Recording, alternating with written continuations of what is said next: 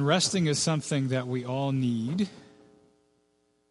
This is not the easiest passage of Scripture to read and immediately know exactly what is being said. And so we're going to kind of work our way through some of the verses and try to get out this beautiful picture of God's rest, but it can be kind of a multi-dimensional view of God's rest, which can make it a little difficult to get through. So here we go, starting with verse 1 of Hebrews 4.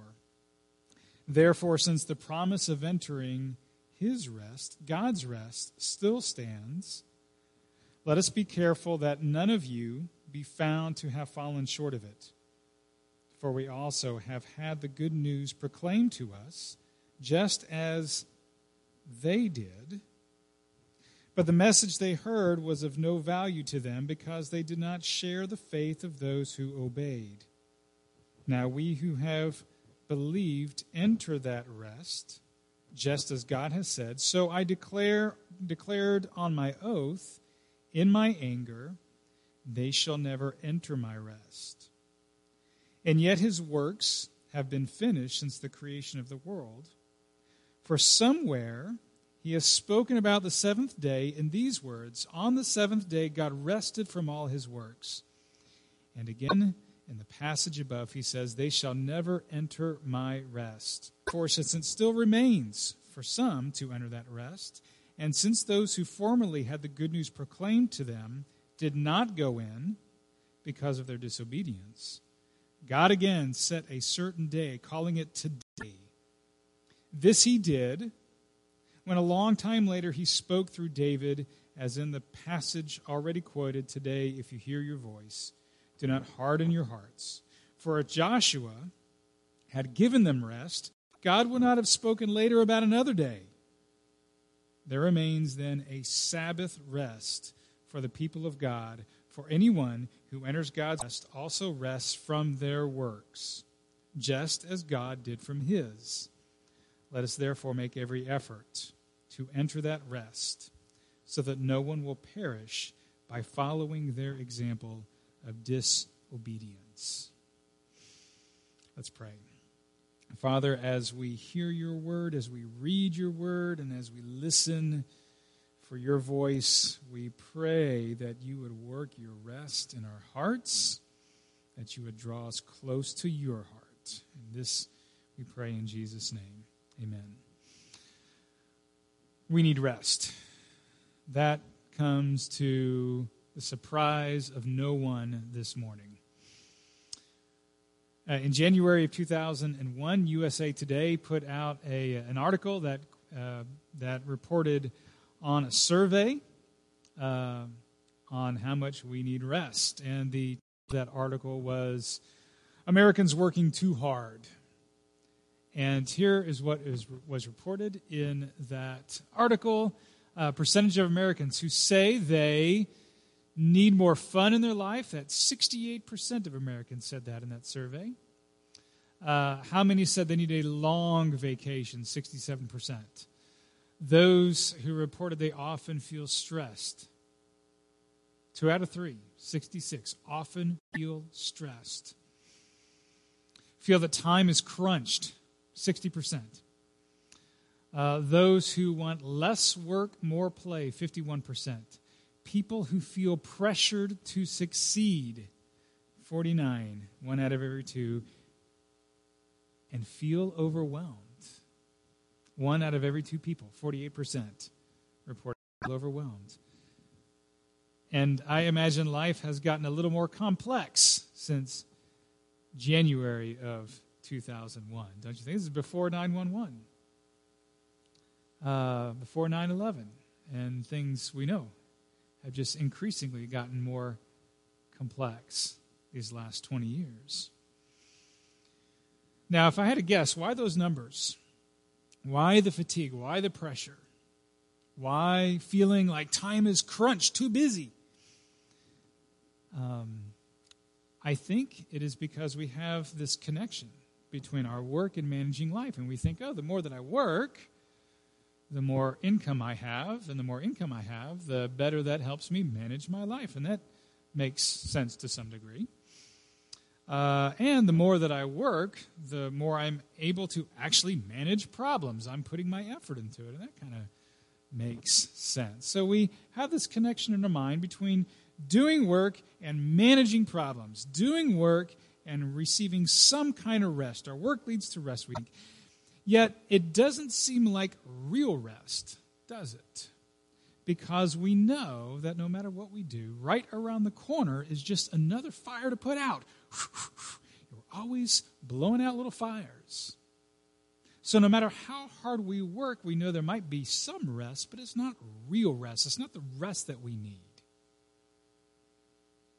Now, this Hebrews 4 passage speaks to a different kind of rest. A real rest. It's God's rest. So we're going to look at three things this morning. What is God's rest? Why can we enter into God's rest? And how do we receive God's rest? Those three questions this morning. So let's start off with question one. What is God's rest? This passage isn't the easiest to read, as I mentioned, and say, I know exactly what God's rest is. Because the writer of Hebrews, he talks about different dimensions of God's rest, different ways to think about God's rest. So I want to try to point out just a few of these ways throughout the sermon today. I'll try to point those out. But the first statement that I want to start off with is this: God's completed work leads to rest. We often think our completed work leads to rest. This is God's completed work leads to rest. So look at verses 3 and 4 again in Hebrews chapter 4. Verse 3, we who have believed enter that rest. So we know that our belief is important, and that's something we'll talk about in a little bit. Just as God has said, so I declared on my oath in my anger, they shall never enter my rest. Again, this is God's rest that is being offered to us. Now, verse 4 says, for somewhere God has spoken about the seventh day in these words, on the seventh day, God rested from all his works. See, belief is important. It's God's rest. And there's this dimension of God's rest that God rested after he completed his works. God's completed works leads to rest. But the scripture also points to something that happened in the past. It says, they shall never enter my rest. So who is they in this passage? So if you flip back to Hebrews chapter 3, you'll notice who they is. The writer is referring to the ancient Israelites during the time of Moses and Joshua. And one of the things that makes this scripture a little more complex is several times it quotes Psalm 95. It doesn't say that it's quoting Psalm 95. It just does. He just does. And refers to some things that are reported in Psalm 95 about they, the ancient Israelites, not entering into God's rest. So I want to look at a couple of these quotes from Psalm 95. So look at verse 7, first of all. Verse 7 says, today, if you hear his voice, do not harden your hearts. Now that is a reference to Psalm 95, verses 8 and 9. So let's put those up on the screen. Do not harden your hearts. So you see that how Hebrews 4 referred to Psalm 95. Do not harden your hearts as you did at Meribah, as you did that day at Massah in the wilderness, where your ancestors tested me, and they tried me. So King David, who wrote Psalm 95, is recounting this story. So you see how it's kind of this stacking of reporting. Hebrews 4 reports on Psalm 95. Psalm 95 reports on the ancient Israelite history here. Psalm 95 is recounting this story. Recounting this story where the Israelites, they're in the wilderness. They were leaving Egypt as slaves. They're on their way to the promised land. But they're in the wilderness. and the Israelites start complaining, there isn't any food because we're in the wilderness. But if you remember that story, God provides them food. He provides them manna, bread from heaven. But God only provides that manna from heaven 6 days a week. There's a problem. There's a gap. What happens on the seventh day?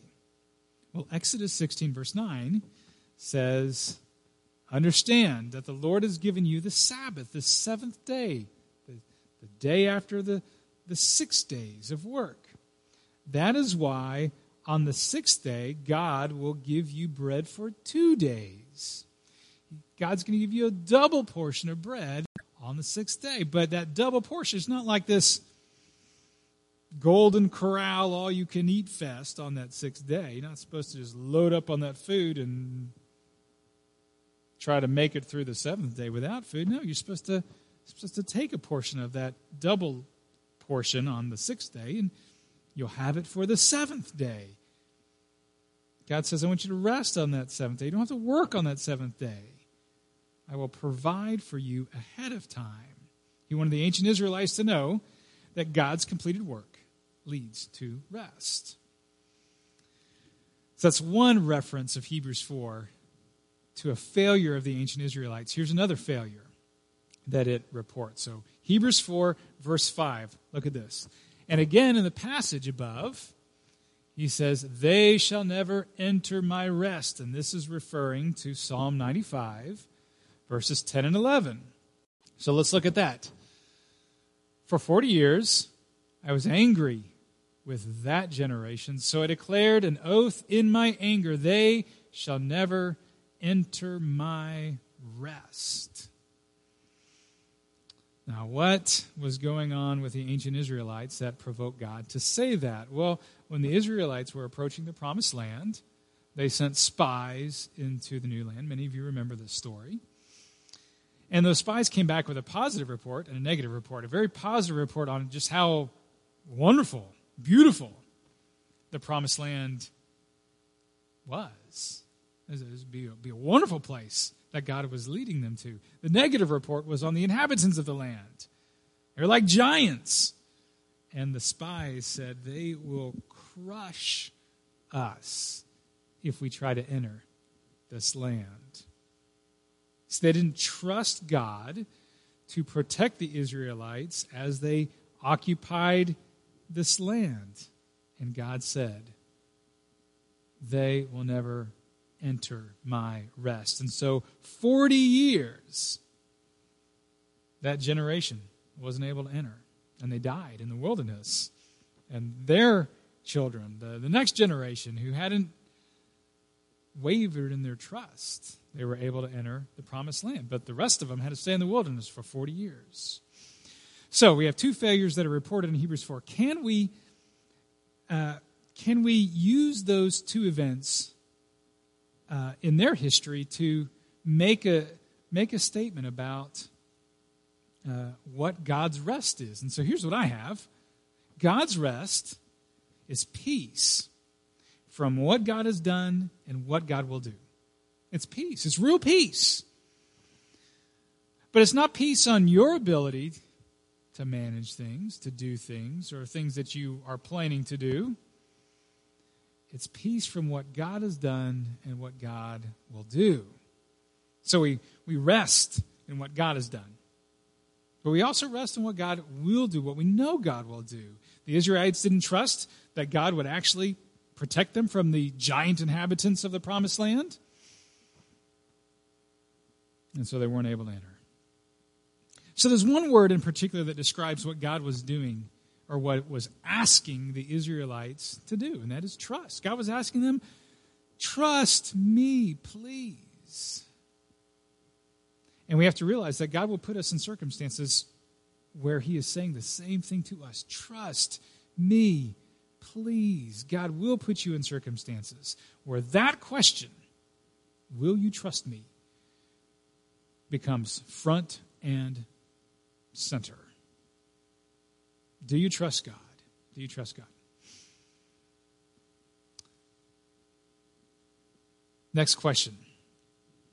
Why can we enter into God's rest? So look at Hebrews 4, verses 8 and 9. Why can we enter it?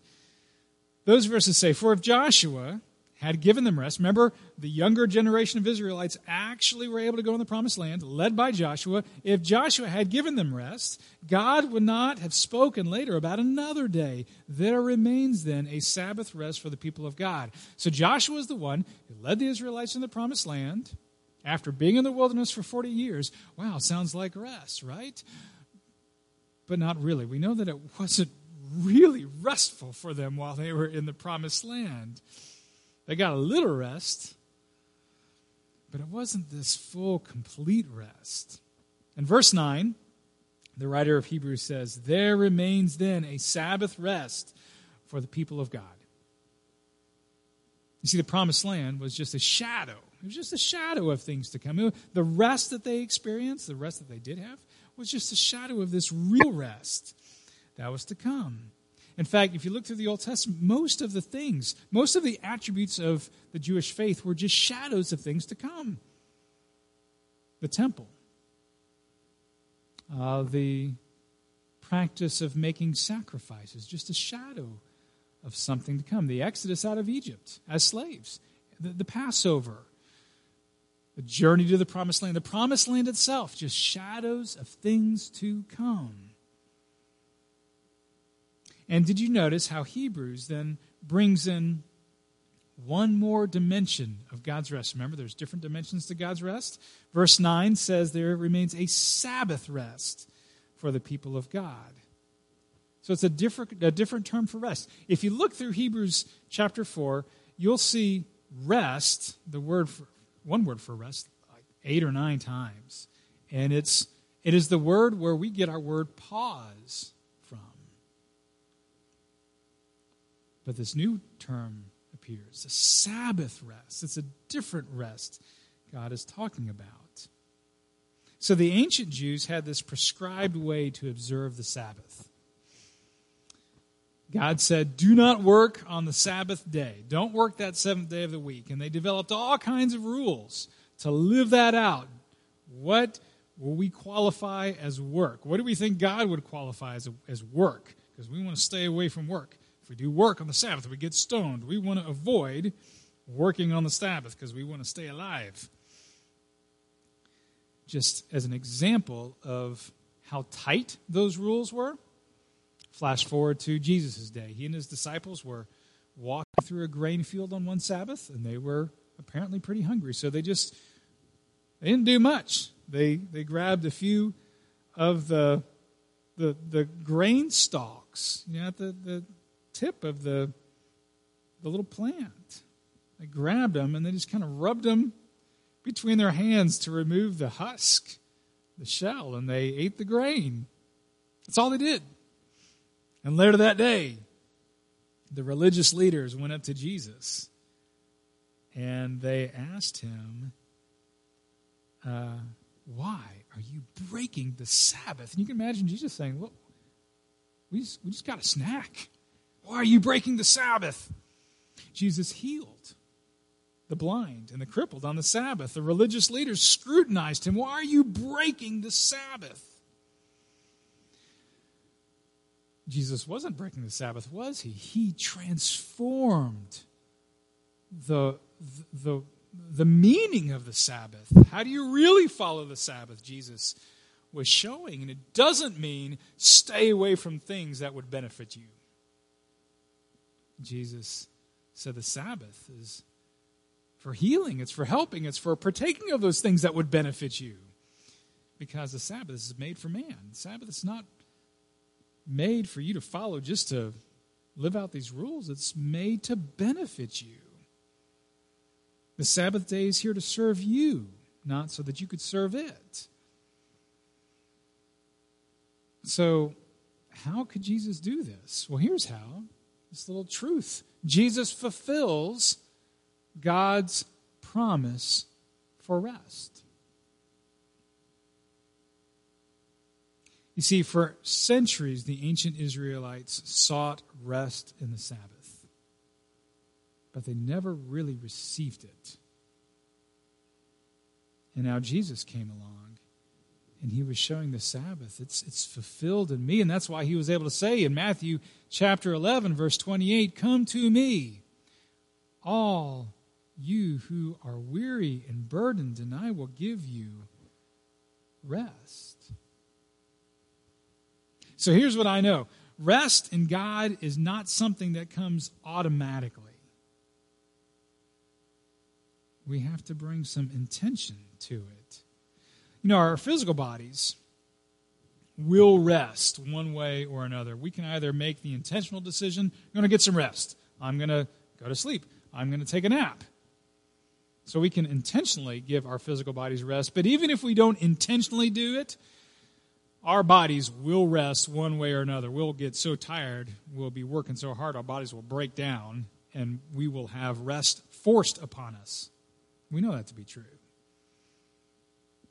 But with our spiritual self, it's different. You can have spiritual unrest your entire life.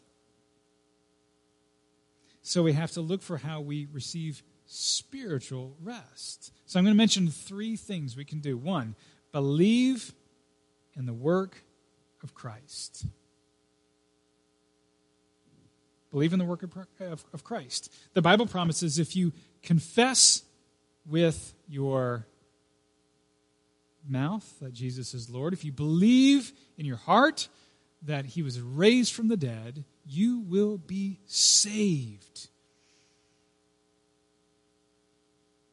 Look at verse 10.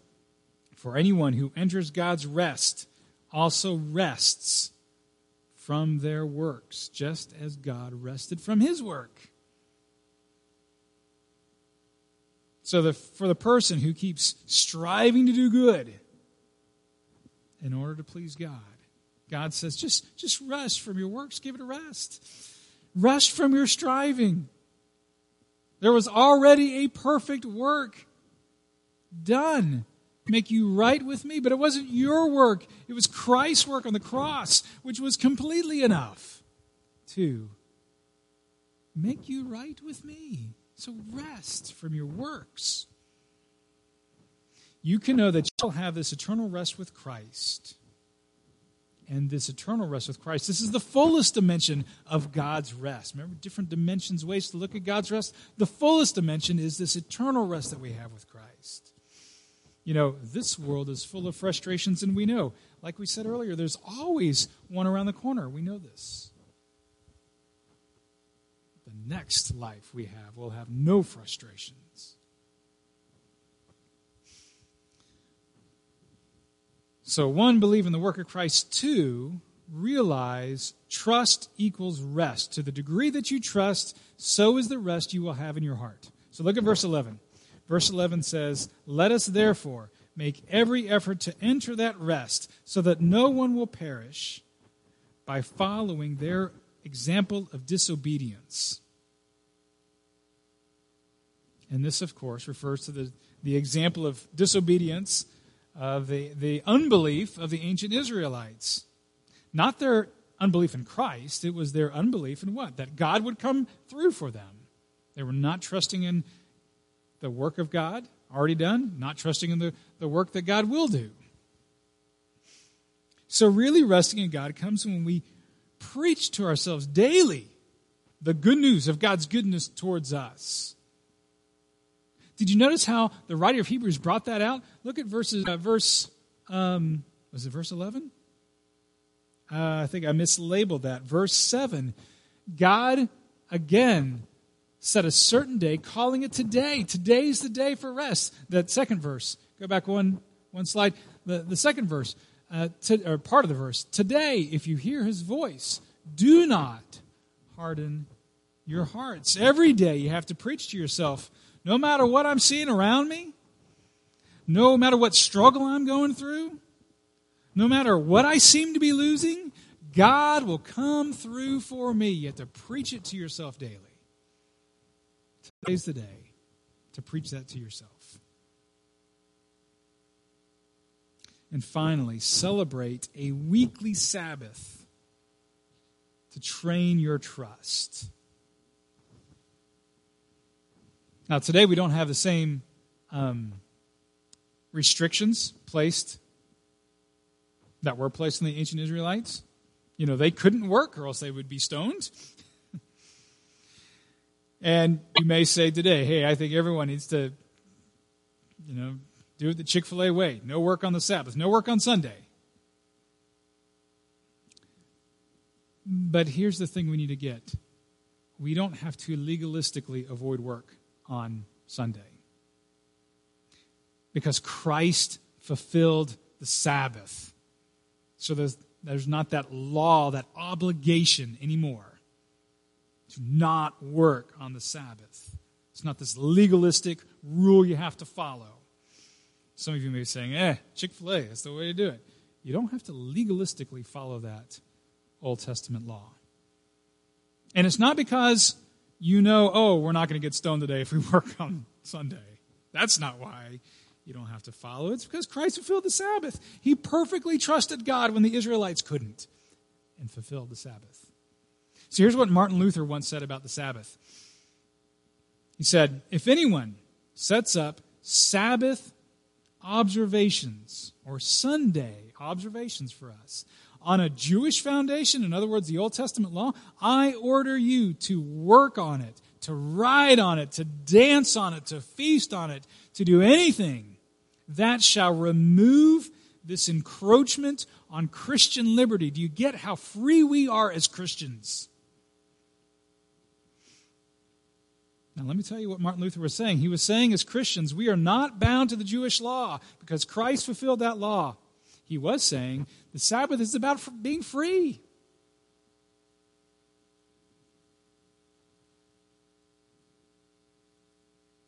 So 2 practical thoughts on how to use your freedom on Sunday. And we'll end with these. 1, you are free not to work.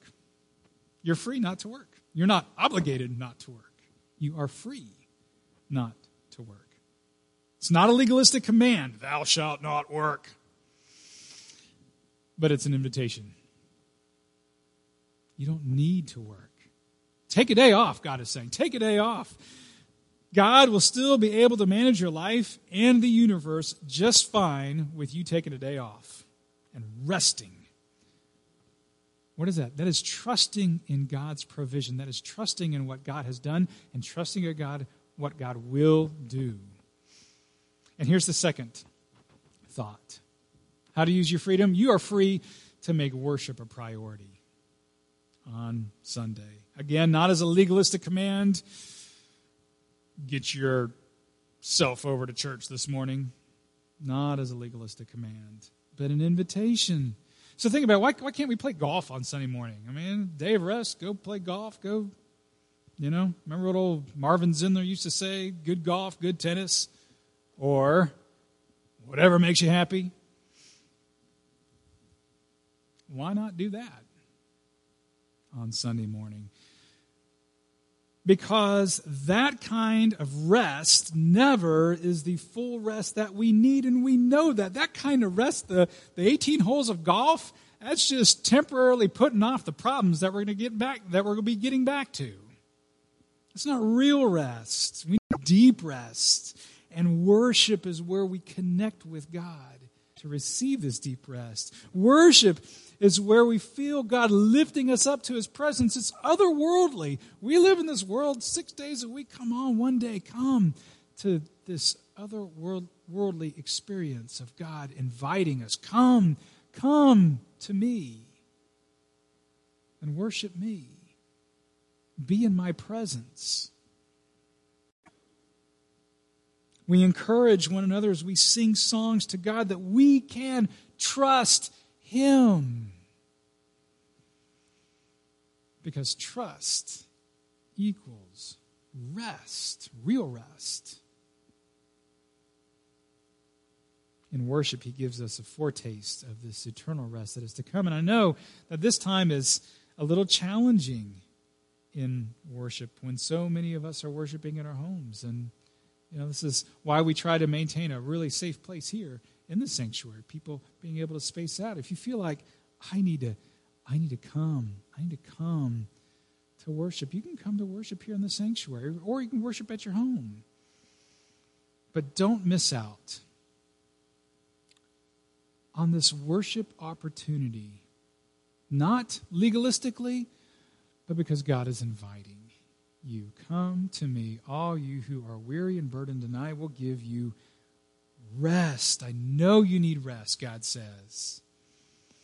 I know you need rest. So what we're going to do is I'm going to pray. We'll have the worship team come up, and they're going to lead us in a song where we can come before God and trust in what he has done, already done, trust what he will do, and receive rest this morning. Oh, Lord Jesus Christ, thank you for fulfilling the Sabbath. Thank you for perfectly trusting and obeying God and receiving this rest that was promised throughout the Old Testament, but not really realized. But you have received it, and now you offer it to us. You say, come, I have this rest that I will give to you. It's not the rest that you'll be able to get yourself, manufacture yourself. It's not the rest the world will temporarily offer before more problems are thrown your way. It is real deep rest. Lord, help us to trust you and know that you are our maker, not just of our lives, ourselves, but maker of all heaven and earth. You are in control, and you are good. And so whatever challenges we face, Lord, whatever is weighing on our hearts in this moment, we turn them over to you. And now we pray, give us your rest. In Jesus' name, amen.